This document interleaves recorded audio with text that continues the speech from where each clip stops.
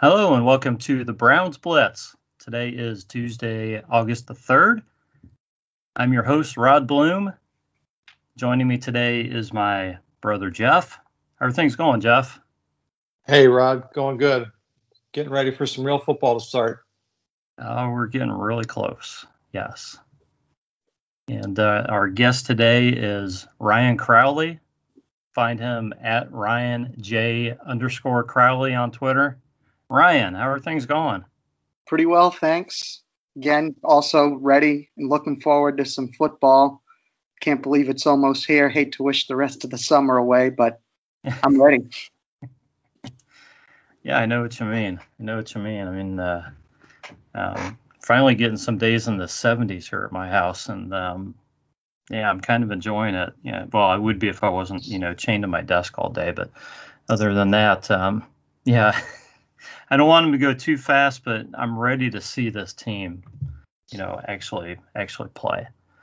So we're going to talk a lot of Browns, a lot of news, a lot of things going on. But before we get into that, we're going to start by talking about our Blitz beverages, what everybody's drinking this evening. And Ryan, you're the guest, so you get to go first. So why don't you tell us about what you have in front of you there? Well, I know this is usually a beer podcast, but tonight I'm having a glass of Sea Glass Pinot Grigio. It's the wine that we served at our wedding, and I'm having wine because I'm on a little bit of a beer sabbatical for the summer until football season comes, and then I really start to enjoy myself again. Nice. Well, I'm kind of honored that you're drinking the wine that you served at your wedding. Thanks. Yeah, we love it. We have it in the fridge at all times for any occasion. So this was a good one to break it out for. Excellent. And Jeff, what do you have in front of you there? Well, you've been shaming me the last few times I've been on about not participating. So I dug to the back of my fridge and I found a Dogfish Head 60-minute IPA. This is a 6% alcohol, citrusy IPA. I like IPAs. I know you're not a huge fan at this point, Rod, but yeah, I'm getting there. This is the kind of beer I don't mind sitting and drinking after I, finish cutting the grass or whatever. I'm not going to drink a whole bunch of these, but a friend gave them to me. I don't even know where they came from. It's a company out of Delaware, a brewery out of Delaware or something. But it's pretty good. Good. I grabbed a Stella, just the plain Stella. So Stella Artois, good beer, guys, and always enjoy it. I don't know. I say it's one of my go-tos, but I got about 20 go-tos probably. So definitely an easy drinking beer. Great summertime beer. So I'm enjoying it. I opened it before the show started, so it's probably not long for this world. But anyways, I'm glad everybody's participating and enjoying something this evening. So let's move on to the next part of our show, and that is where we're going to turn the floor over to Ryan and let him talk about his journey, his life as a Browns fan. Everybody's got a little bit of a different story, and Ryan is from and currently lives in Rhode Island. Ryan comes in for a lot of Browns games, so I think we all want to hear, just about his fandom and kind of maybe how it got started and just his story. So Ryan, take it away. Well, it all started when I was a young boy.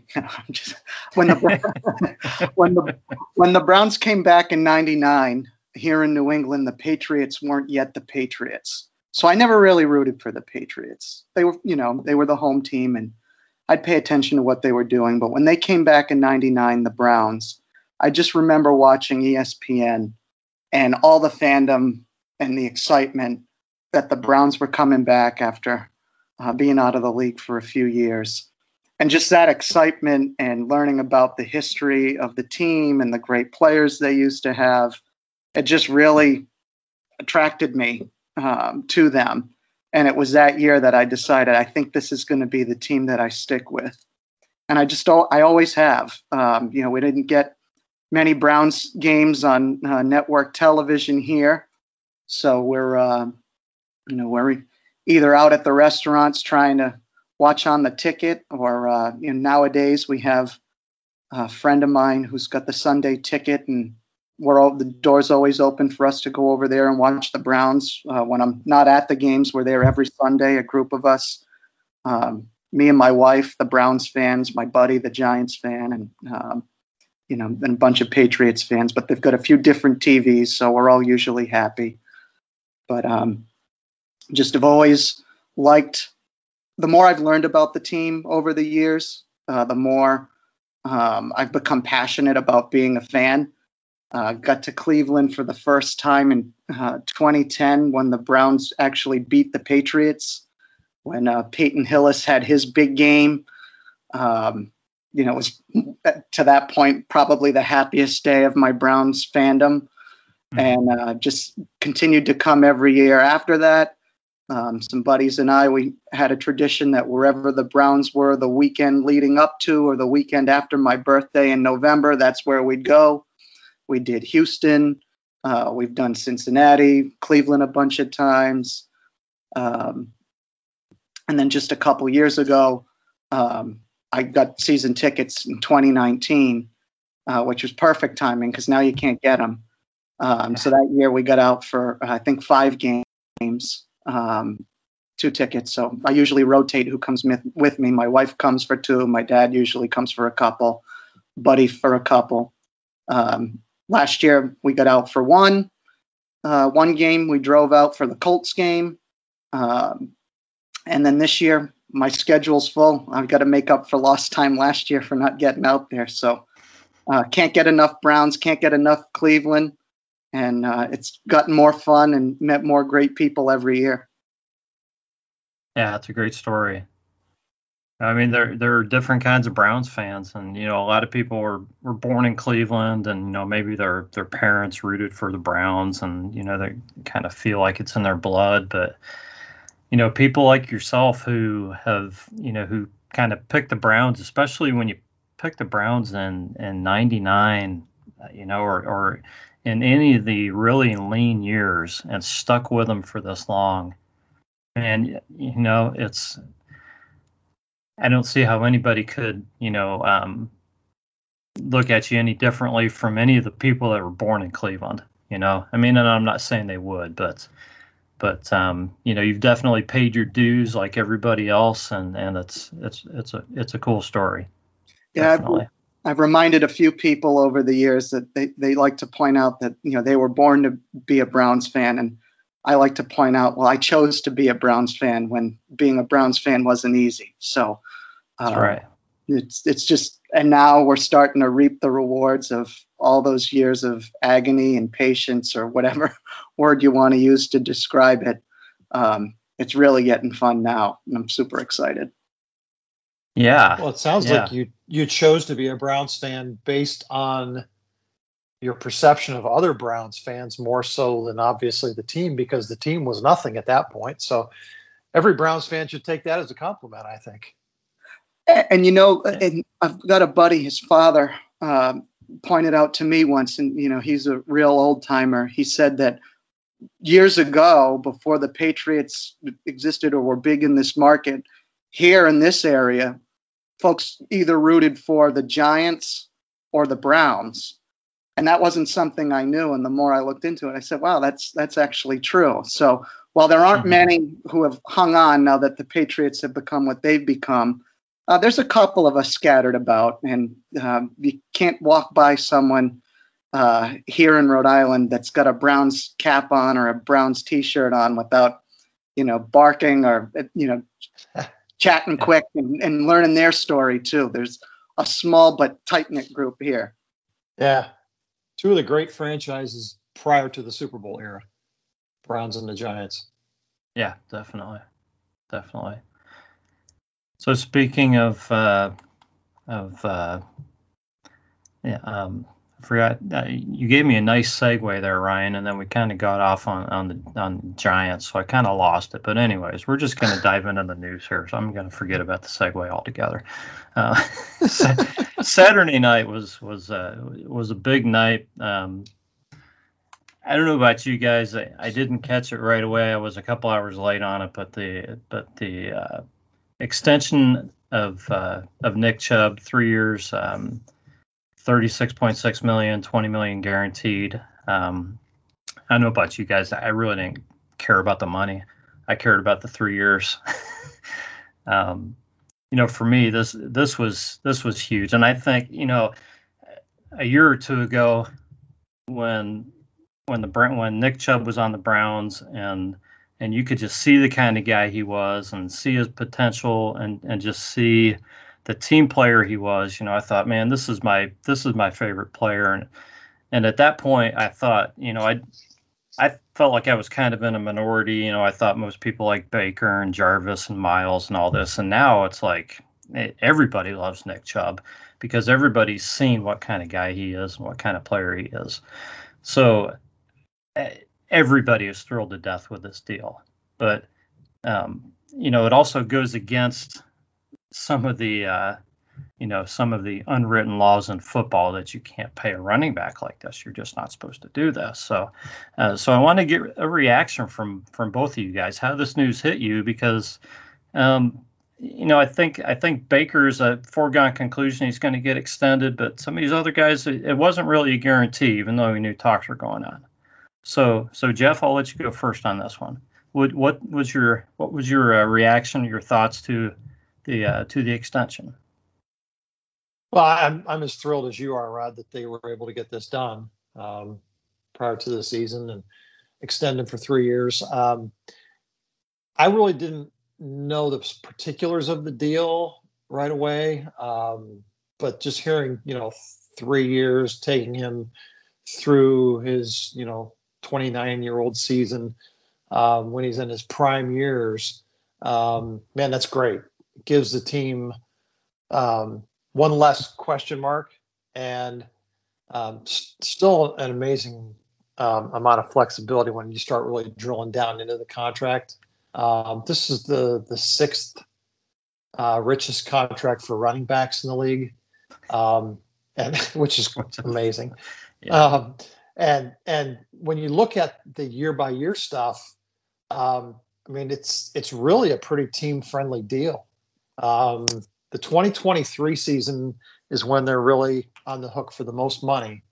And then the 2024 season, there's actually some cap savings if things were to go sideways too. So not that anybody wants to see that happen, but in terms of protecting yourself with a running back contract, I think Andrew Berry did a fabulous job of getting this done in a team-friendly manner, but also something that was really, I think, very fair to Nick Chubb and, gives him the respect he deserves and, locks him up through his prime years, that's just fabulous.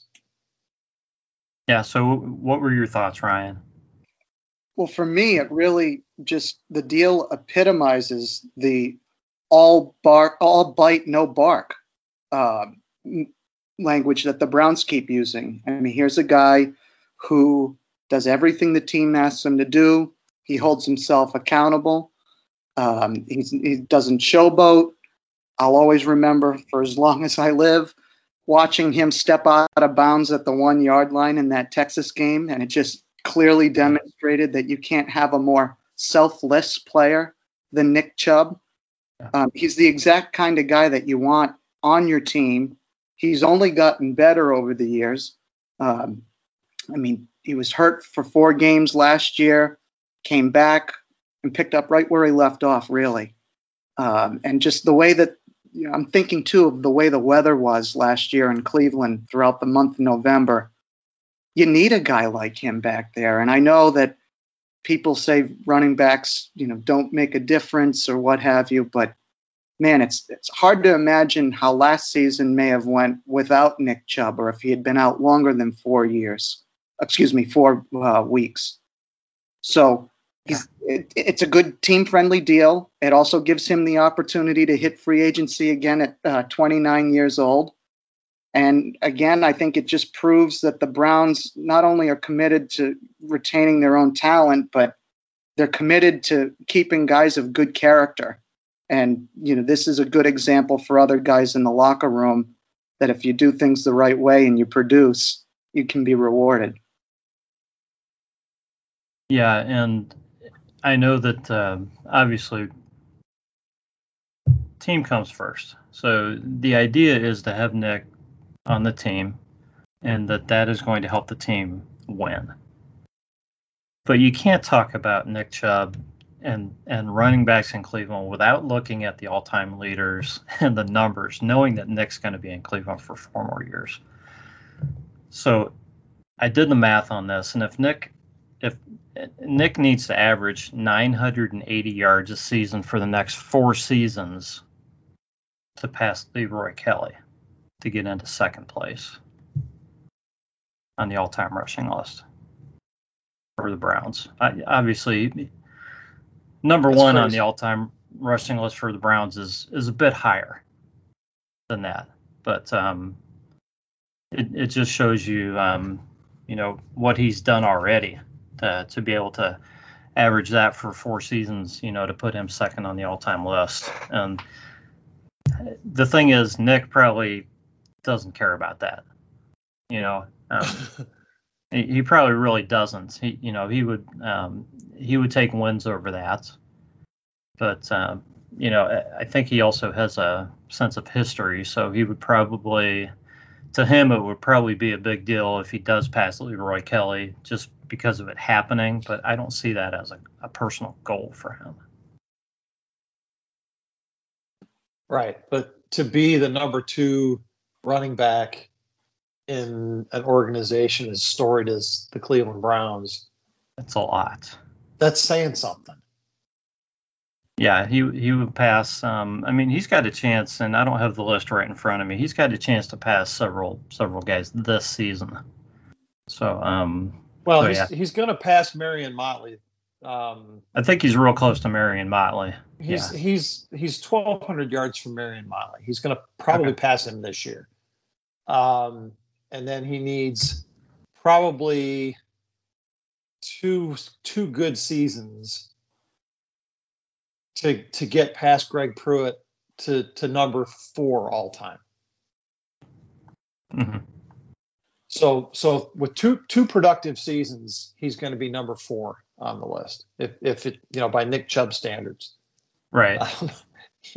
And then 2 more on top of that, and he's I would think probably by the 3rd season he's got a real good chance of closing in on the 2 or 3 spot in team history, which is amazing. And this contract plays itself out, and you can start talking about Nick Chubb maybe being the 2nd best running back ever to play in a Browns uniform. Yeah, I would think so. Any thoughts on that, Ryan?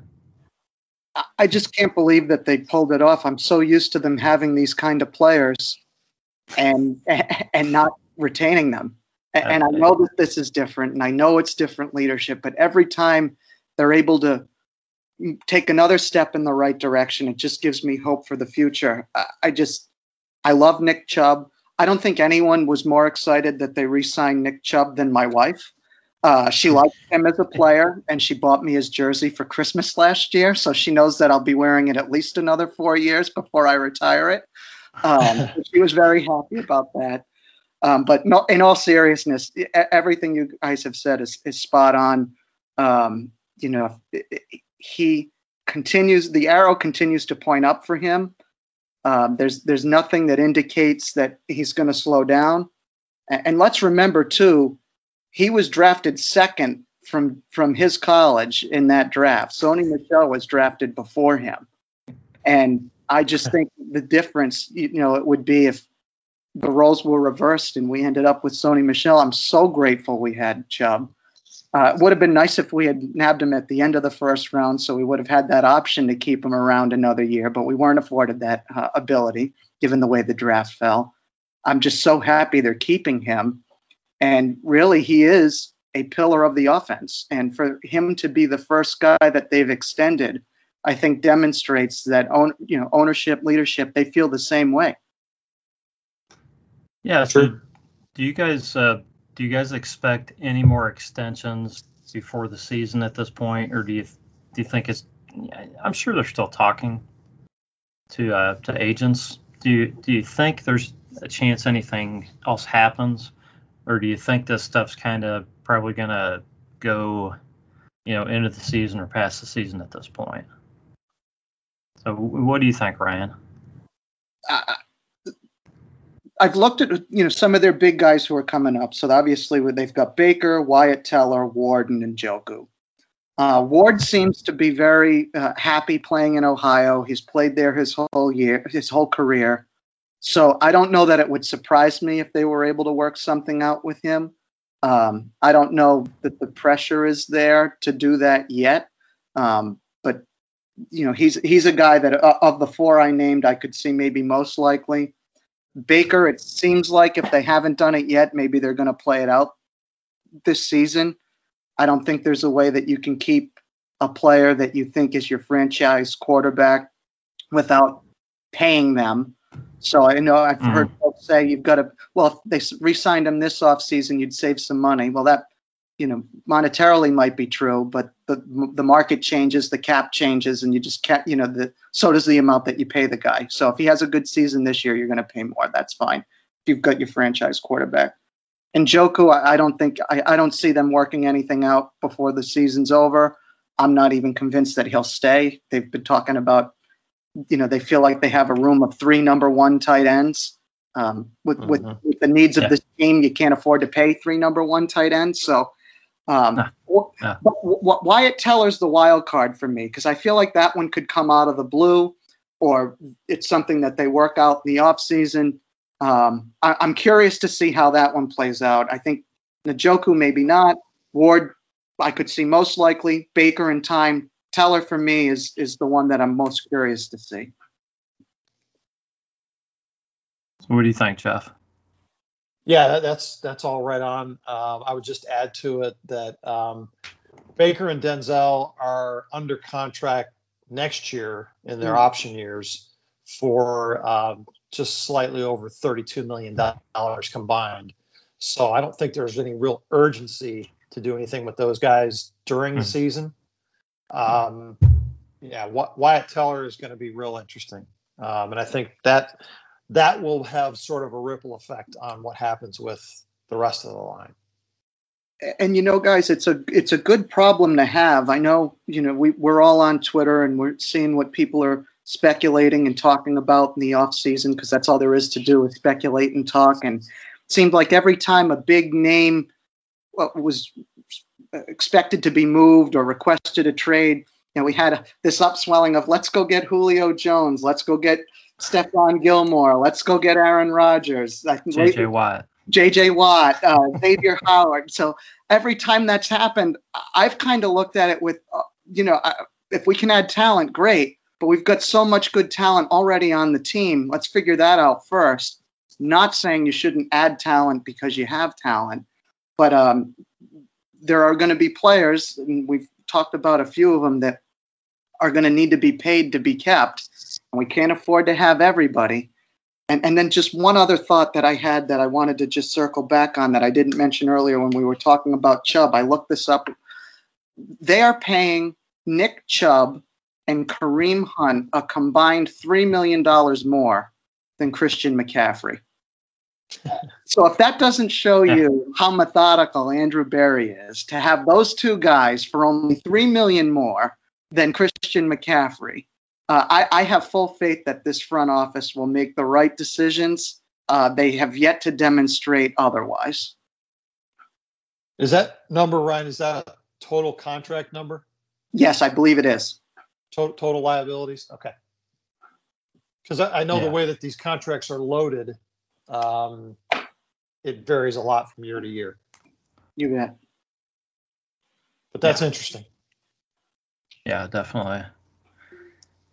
Guys, just talking about the free agents and extending guys, it's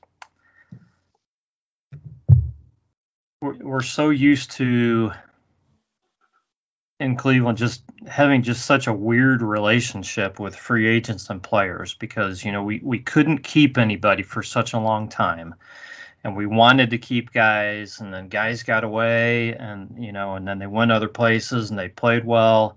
And a lot of those guys, some of those guys were good. Some of those guys were really good. Some of them not even so much. Okay, but they were the best guys that the Browns had at the time, so we wanted to keep them.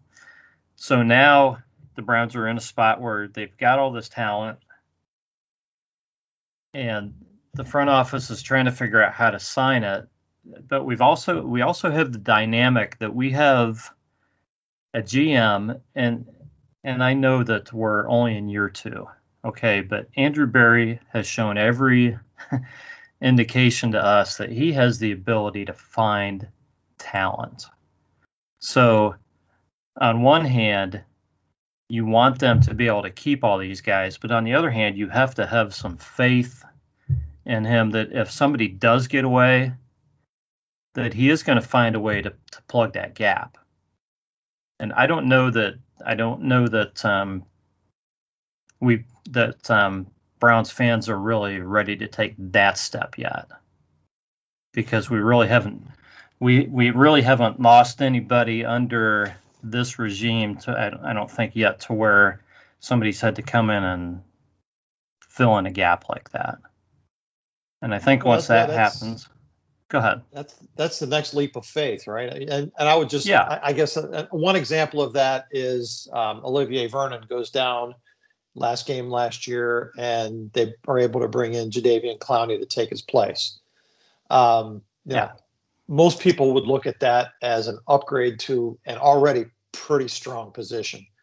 So I think you're right. As fans, we're kind of conditioned to believe that, boy, we found this good guy, we better hang on to him at all costs. But a year ago we weren't talking about Wyatt Teller like this. So how big a leap of faith is it to believe that this front office and this coaching staff can't plug somebody else in that can be maybe not the top guard in the league, but a very accomplished player to take his place? I don't think it's that big a leap of faith. Yeah, when you have Bill Callahan, especially, to me, that's a spot where I think I'm going to have a lot of faith if they say, hey, we're not going to re-sign him, and we feel that that's best for the team because we need this money to keep, to extend Denzel Ward or Baker or whoever else it might be. If they have to let somebody go, then I'm going to understand that decision. It's not ideal because you've got a really good player, right? But you can't keep when you're one of the top teams in talent and you have guys that are coming up on contracts. You're not going to be able to keep everybody. You're just not. Right. No, that's what Ryan said earlier. I mean, we have to make some of these decisions, and it does impact the whole picture. But once we get to this level of quality in terms of the roster and competitiveness, those are the decisions that general managers are paid to make. How do you continue to be competitive and have a solid roster without just throwing money at everybody? So that's a new concept to us in Cleveland. Since the Browns have come back in '99, we haven't had these kinds of problems. But you know what? We're in great shape for the next 2 years, and I don't think we've got any huge issues with the roster coming up. If re-signing Wyatt Teller is the biggest problem that we have right now, I think we're in really, really good shape. And I think to your point about fans, taking that next leap of faith, I think folks will look closely at, okay, if you let Wyatt Teller go or you let Denzel go or whoever it is that we choose to reference, Who do you replace him with? So I think it's going to be a while before we have that answer of whether this front office can do that effectively. I think they've already shown the ability to fill out the roster. I think they've shown the ability to fill the different needs on the team. I mean, just look at the last few free agencies and drafts. 2 years ago it was offense. This year it was defense. And I'm sure this upcoming season it's going to be a mix of both because they're going to be positioned to do that. When you have all of your starters returning on offense, makes it pretty easy to fill in whatever gaps or holes you've identified on for defense.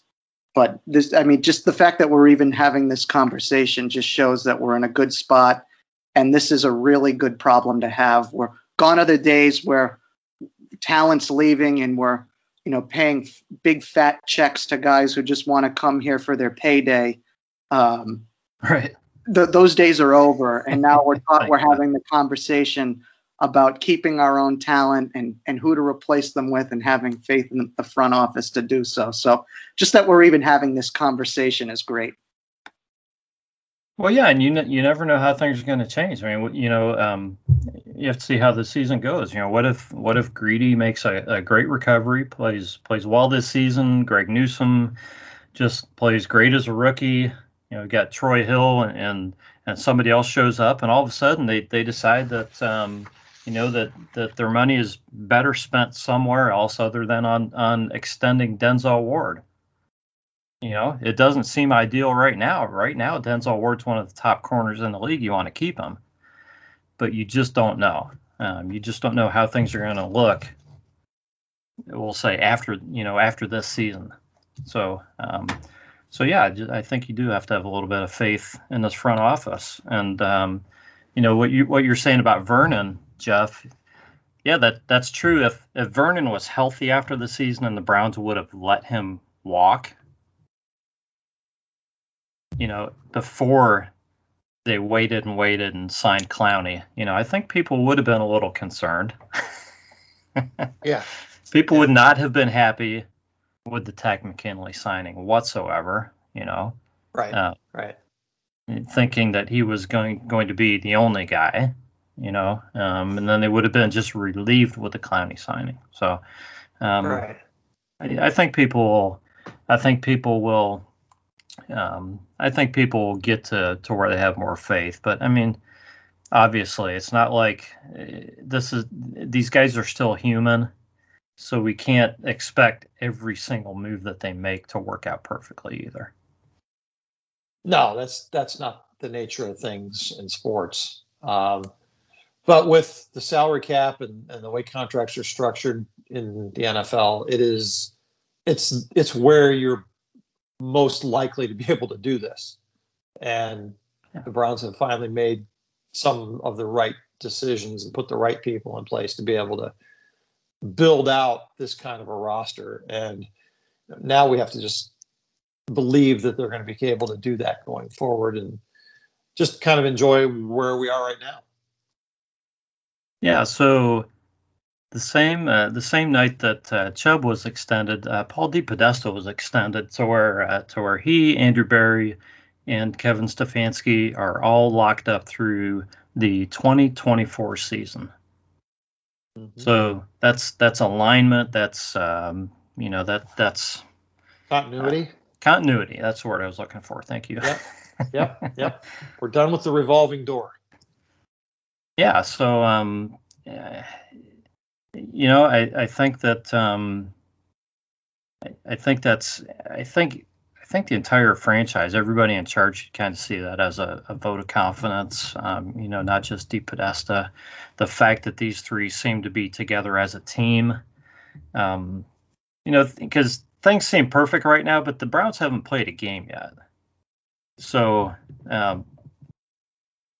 it still comes down to wins and losses and all this. So, there's still a concern that if things don't go perfectly during the season, that Jimmy's going to stick his nose in there. But I think that concern is getting, to be less and less. And how do you guys feel? Are you concerned about that at all? Because we really didn't see that last season. I mean, if the Browns start off, say something weird happens and they start off 2-3, are you guys going to be terrified if there's some press conference and Jimmy comes walking out and starts apologizing to people or something? Jimmy will scare the crap out of me as long as he owns this team. I got to be honest though. I'm just been in such a good headspace with this team. I haven't really spent much time at all thinking about Jimmy, which is, oh boy, that's the worst thing you can do is not think about Jimmy for Jimmy. Well, I listened to, so Paul DePodesta, he kind of sits, we don't hear from him all that much. Andrew Berry, he's very measured, team-oriented in what he says. Stefanski, he's very team-oriented in what he says. These are supposedly the guys DePodesta wanted. So I look at those three guys, and if something's not going right, I look at it and I think, okay, let's rewind Browns history here. Who's going to bag who? And I have a hard time of answering that question. I don't see those three guys trying to cannibalize one another to save themselves. Now, granted, they haven't played any games. If they're 2-4, 2-5, that could change. I get it. Circumstances can dictate the way people are, but they're all just so measured. And Jimmy seems content with the way things are. I know they had a good year last year, so it will be interesting to see if things don't go as well, how he'll feel. But I feel like he gave Paul DePodesta the ability to sort of fill out this front office and this team in the way that he thought they should. I mean, that was the rumor that he wanted Stefanski when they kept Kitchens, right? So I kind of feel like those three guys almost have to be in lockstep. And now with this extension, they're all anticipated to be here for the same amount of time. So I don't see a hiccup doing what other hiccups have done for us in the past. And maybe that's just me being overly optimistic, but I'm just trying to look at this different because it really seems like we have different people in charge here. And I think Jimmy over time has recognized that he can't fix it. And if he thinks DePodesta can, then he should continue to stay out of the way and let him do what he's been doing. Yeah, I think you're right. It's just that I don't know if I don't know if we can guarantee that Jimmy has completely recognized that or not. We can hope. I don't know if there's a way to know for sure or not. So I'll never guarantee Jimmy or any other Cleveland Browns personnel, coach, player. That's come back to bite me too many times over the years. But I agree with you. If I was to put money on it right now, I would certainly go with I would certainly bet that these guys are going to be here through 24, just based on last season and based on what I'm seeing right now out of this team, the coaches and everything else just in training camp. I mean, it just seems far-fetched to think that the wheels could fall off completely off this organization. It just does. Yeah, I mean, you have to think about perception around the league as well. You're talking about an organization that had a breakthrough year last year, is generally recognized as having one of the top three rosters in the league right now. Top young coach. I mean, he won Coach of the Year. Coach of the Year, top young coach, top executive, and is considered a Super Bowl contender right now after only one season together. For Jimmy to blow that up, the hiccup would have to be like really, really big. It would have to be major, or he's going to look like a fool. He's going to look like a total fool. Okay, so I don't know if 24 is a little maybe too optimistic, because you got to think about, how far out that is and how much can change between now and then. I mean, there's only, a couple of non-draft choice guys that are even under contract that far out. So, I think at least through this year and next, that should not enter the conversation at all. Jimmy should just stay wherever he is, let these guys do their thing, and just sit back and enjoy the fact that he has now, doubled the worth of his franchise again, and just watch him win. And he doesn't have to do anything. Just stay out of the way. Yeah. Well, and these guys, DePodesta, and even Jimmy to an extent, in that he gave DePodesta the latitude to do this. They seem to be ignoring the fan noise. Everyone wanted Patton from Minnesota as the GM to align with Stefanski. We took Barry. I know Patton kind of withdrew himself, but Barry was very much in the running throughout the GM search process. And a lot of people here thought back to his time when he was in the front office with others and held all of those moves against him. Oh, yeah. We didn't want Barry. Sure. Right. No one wanted Barry. And folks like Chris Sims and some of our fan base, they laughed when we hired Stefanski because the Vikings had such a poor showing in one playoff game. Why would it was so on brand for the Browns to hire a guy like Stefanski? So they're not afraid to do what they think is right. And at least in those two instances, right now, it's paying dividends for this team. That's right. That's right. I think the other interesting move is them bringing in Bob Quinn from the Lions as a consultant in the front office. I don't know if you guys followed that story at all. No, didn't see it. Go ahead. Yeah, I mean he's ex-GM of the Lions. They brought him in as a senior consultant for football operations, which just gives them more depth and more. It's sort of like a safety net, in case like something weird happens, somebody gets hired away or whatever. I don't know. It's been a long time since I've seen an organization add a guy at that level when they already have a very sound front office. So it speaks to the collective brain power that these guys aren't afraid to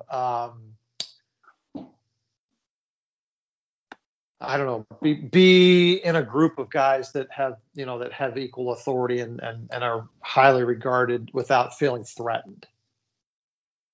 Yeah, you're right. Go ahead, Ryan. And this is the second guy they've added to their team. Remember, too, they added Ryan Grigson not too long ago from the Colts.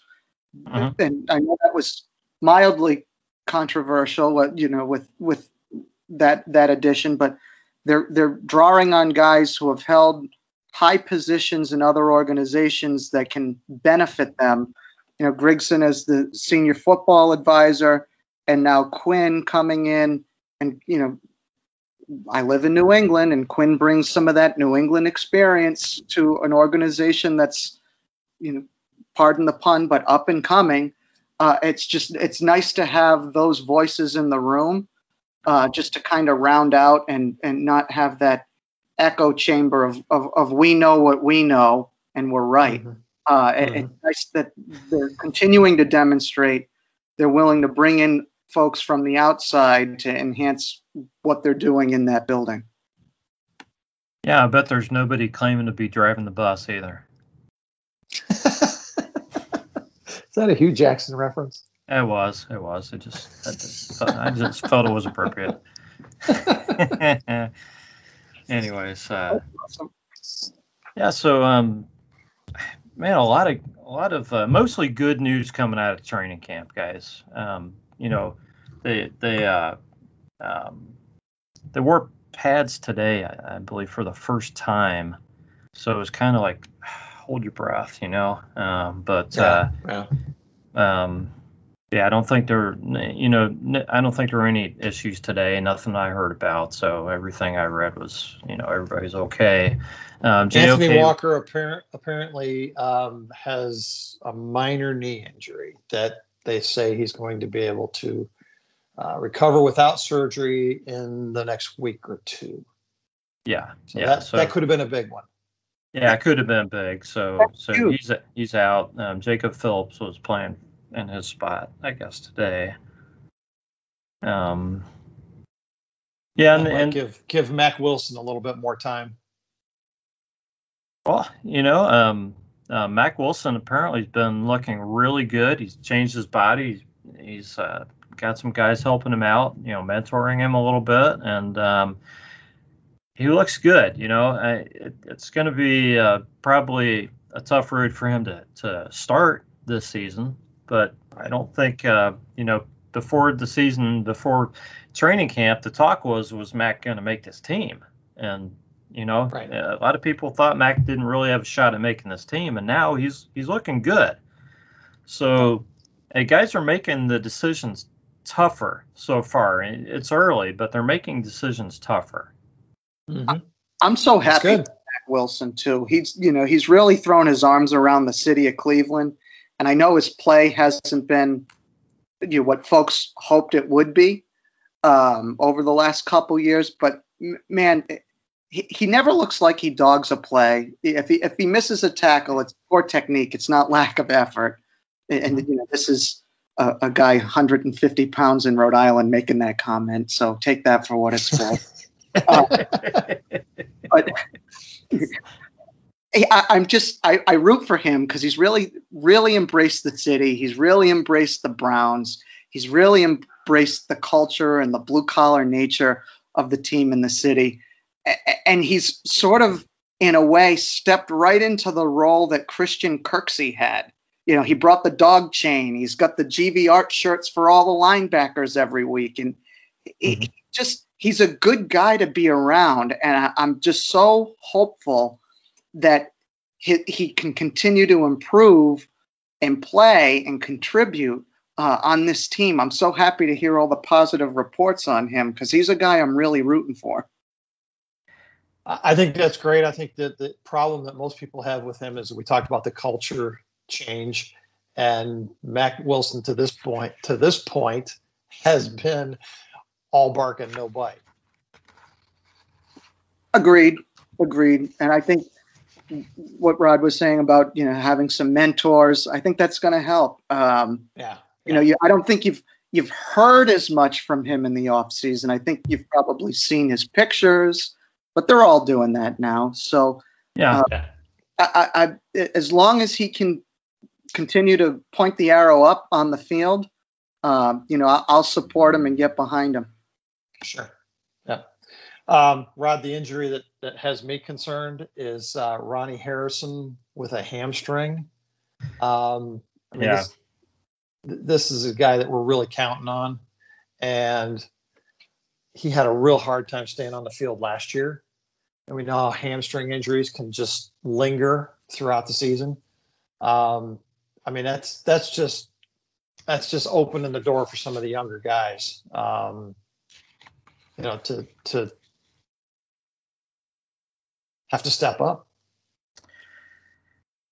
Yeah, and the Browns, I guess Javonte Moffett was out playing safety with the first team today because they had a bunch of guys, not playing with Ronnie Harrison and some other guys. On a limited snap count. Delpit, I think Redwine was out for some reason. Yeah, he had an ankle injury, I think. Yeah. So they're a little banged up in the at safety. A couple other spots, but yeah, I think you're right, Jeff. That's definitely a concern. I don't know. I don't know if you can really depend on Grant Delpit, to be out there week one at this point. So, obviously, we've got one safety and John Johnson who's going to play, but it really would have been nice to feel more confident in Harrison, but we'll see. Hopefully we'll know more, but it's definitely a concern. So And even just this conversation is a good example of the depth that we have. We're talking about what, in essence, are 3 starting safeties on one team. So, I hope they get healthy, obviously, Delpit and Johnson, and Harrison. But we're talking about 3 guys that could start on other teams, and we have all 3 of them. So as long as you're right, we're in a good spot. Yeah, as long as a couple of them can go. I mean, we just don't want. If Redwine has to play some, so be it. But I don't know. I don't know. I think the idea was to upgrade that spot. So we'll see what happens. I think the linebackers are going to make the decisions tough. How do you guys see that group playing out? The linebackers? Yeah, I mean it's a tricky depth chart to fill out, don't you think? Well, yeah, it is, because you got to figure there's going to be plenty of times there's only 2 guys out on the field, And I don't know that JOK is going to be out there all the time, especially with a slow start in training camp. I think they'll bring him along a little bit slowly at the beginning of the season, just to be smart. Why throw a rookie out there right off the bat if you've got other guys who can play? Put him out there when he needs to be out there, bring him along, and when he's ready to play all the time, put him out there. But if he's not ready on this team, he doesn't need to be starting. So hopefully it's Anthony Walker out there with either Mac Wilson or Jacob Phillips or Sione Takitaki, a lot of times, or 3 of those guys are out there and they can work JOK in and you got a strong group. But there's going to be some tough cuts at linebacker too. Do you think Malcolm Smith makes the team? It probably depends on the health of some of these other guys and whatnot. But if Jacob Phillips and Mac Wilson and Takitaki and Walker and JOK are all making the team, then Malcolm Smith's probably not making it. I agree. So I don't know if you guys saw this. Came from Jake Trotter's little write-up that he does each day. He said that obviously the defensive ends are not defensive linemen are not allowed to touch the quarterback in camp. He said if they were, then Jadeveon Clowney would have had about 20 sacks today. That he was in the backfield on almost every play. Wow. I want to know who's blocking him or trying to block him. I don't know, but apparently he and Miles are having a field day out there, guys. So let's get these guys to the regular season healthy, and let's just let them play. I'm ready just to let them go. Did you guys see the most recent episode of Building the Browns? I did. Did not. Okay, the drill they do where there's the 2 circles. You know what I'm talking about, Ryan? Yes. That's Jeff. There's 2 circles drawn on the field, and 2 of the defensive linemen lay down like on the edge of the circle, and they tell them, they blow the whistle or something, and the guys get up, and the guy behind tries to catch the guy in front of him who runs in a figure 8 to try to get away from him. And I don't know who Ryan, do you know who Miles caught at that last one? Was it Clowney or maybe it was Tack McKinley or somebody? But you know who? I think one of them was Weaver, Curtis Weaver. I think Curtis Weaver. Okay. 2 clips, and I think I remember him being one of the guys that they caught, and it might have been Tack and the other. Yeah. Nobody could get away from Miles, obviously. It's really funny. You gotta watch that. Look for it.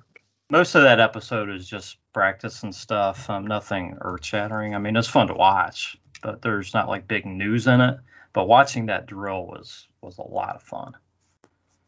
And it looked like they had fun while they were doing it too. Oh, they were laughing like crazy and trying to pick who got to go next against each other and stuff. They had a lot of fun. Great team building thing too. But yeah, they're doing a lot of that at the end of their practices. Yeah, definitely. So guys, from my just from what I'm hearing and from my observances from just from the footage I've seen and everything, and the wide receivers are looking really good in camp. Everybody's catching the ball. The linebackers we talked about, the defensive ends, and of course Baker is looking really good. But man, the wide receivers, I think the guys battling for that number 3 spot, all three of those guys are looking really good, making great catches. So Schwartz, Higgins, and who am I forgetting? Peoples-Jones. Yeah, Peoples-Jones. Yeah, those guys have all looked great. I guess Peoples-Jones has lost some weight, and he's made a number of great catches. And Higgins still has that connection with Baker, and Hodge made a nice catch and ran for a touchdown today, and also saw that Steve Carlson's been just destroying the third team at tight end. So I don't know. Almost everybody seems to be doing well in training camp. It's funny because I saw today, I think it was you who posted, who hasn't done well. I haven't heard of anyone not doing well. Yeah, I posted that. I'm thinking, okay, that's all I'm seeing is good news. And I thought, and when I saw it, I thought, yeah, he's right. I can't tell you who hasn't done well either. I can tell you who hasn't practiced for one reason or another, but that doesn't mean they haven't practiced well. They just haven't practiced. Yeah, there hasn't been I haven't seen a single write-up to where somebody's really looked bad. They've talked about, some of the DBs getting beat by the wide receivers, but man, you look at the moves and it's like kind of understandable at this point in the season, I guess. And plus, when you've got guys going up against Jarvis and Camp, that's iron sharpens iron, as they say. So you hope they carry that into the season. Yeah, I agree. So, Jeff, anything else you've heard from camp or anything else that you think is pertinent? The only thing I would add to what you were just talking about is I saw today that your guy, Alexander Hollins, let a beautiful throw from Baker go right through his hands. So he's not making his case, huh? He had a chance to stand out today, and he kind of whiffed on it. But other than that, I concur. Things are looking good. We just hope that these little bumps and bruises don't linger. Yeah, I think that's the main thing. Keeping guys healthy. Hopefully most of these guys will recover, and yeah, absolutely. Harrison, man, hopefully we hear some good news on him. Hopefully that hamstring's not going to be something that's going to keep coming back over and over, because you know how those things can be. Yeah. So Ryan, is there anything else from training camp or anything else you'd like to talk about? Who I'm most interested in, and I know you've touched on this in previous episodes, is Demetric Felton. I'm so curious to see what kind of role he'll play. I've heard a lot of comparisons between him and Duke Johnson. I've heard that maybe he'll do kick returns or punt returns. I've heard that he's lined up with the receivers and done work with the receivers.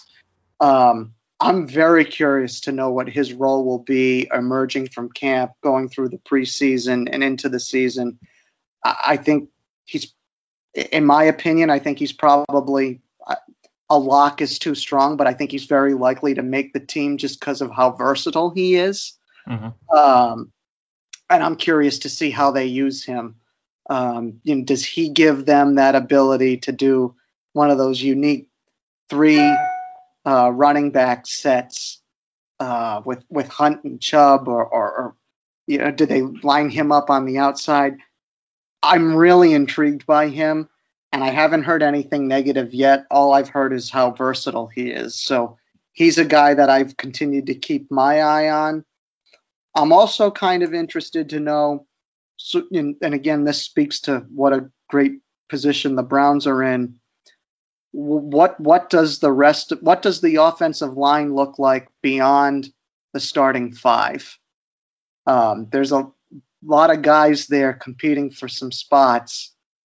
I want to know who's going to get those spots. We have Drew Forbes coming back. We've got Hubbard coming back from injury. Michael Dunn, I've read, has had a good camp. Nick Harris is maybe waiting in the wings to take Tretter's spot as center someday. There's all this speculation about these guys, and they drafted that guy Hudson from Cincinnati, I think. Mm-hmm. It's a full room, and I think some of those players, when they make roster cuts, they're going to end up on other teams because there seems to be a lot of depth there. Yeah, I agree with you, and I don't think those decisions are going to be made until they have to be made, until probably that final cut, probably the offensive line and the the last spot or two on the defensive line. Those will probably be the toughest decisions. That's kind of my thought. I agree completely. And again, that linebacker room, what's that going to look like? We've talked about a lot of guys, but we know that Mike Prefer values guys on special teams. So does someone like Elijah Lee stay on the team and earn a roster spot because of how good he might be on special teams? Hodge on the wide receiver side. Does Joe Nadson make the team? Haven't heard a lot about him in camp. He's kind of our return guy. Got hurt last year. You can only keep so many. So it's going to be, the numbers are going to add up quick, and I think we'll probably start looking at some of those numbers here on the podcast before too awfully long, because they're going to start making cuts here in just a few weeks, after some of the preseason games. So we'll get into that, and we'll see what happens. It's going to be tough to predict some of them, definitely. Yeah, so, and as we've said before, Rod, not many of these guys are going to make it through waivers to the practice squad. No, most of them won't, with good reason. I mean, they're talented guys, and they'll be playing somewhere, or be back up somewhere if not. So yeah. All right, Jeff, do you have any closing words for us? Well, less than 48 hours, Canton, Ohio, we kick off the first game of the season, the Hall of Fame game, Cowboys and Steelers. And for one of the few times in my life, I will, again, be a Cowboys fan. I got to agree with you. Yep, go Cowboys, yeah. Ryan, we appreciate you coming on and talking with us. Would you like to give us some closing words? Well, before I do, are you guys getting any games this year? I don't have anything planned yet. I really want to come up and tailgate, and I guess we'll see. I'm sure tickets probably aren't going to be easy to get, but we'll see. I mean, I definitely want to come up for something. Well, keep me posted. And thank you guys for having me. I can't say enough about how excited I am for this season. Everything continues to look positive, which is the polar opposite of what I've come to expect as a Browns fan. Just excited to get back into the city of Cleveland, spend time and catch up with some friends that we've made over the years, and just really enjoy this team this year. I think we've got something like 7 or 8 games penciled in on our calendar to go to this year. And I'm going to enjoy every second of it, and I can't wait to run into folks along the way. Excellent. All right. That's Ryan Crowley, you can find him at RyanJ_Crowley on Twitter. This has been the Browns Blitz, and we will catch you next time.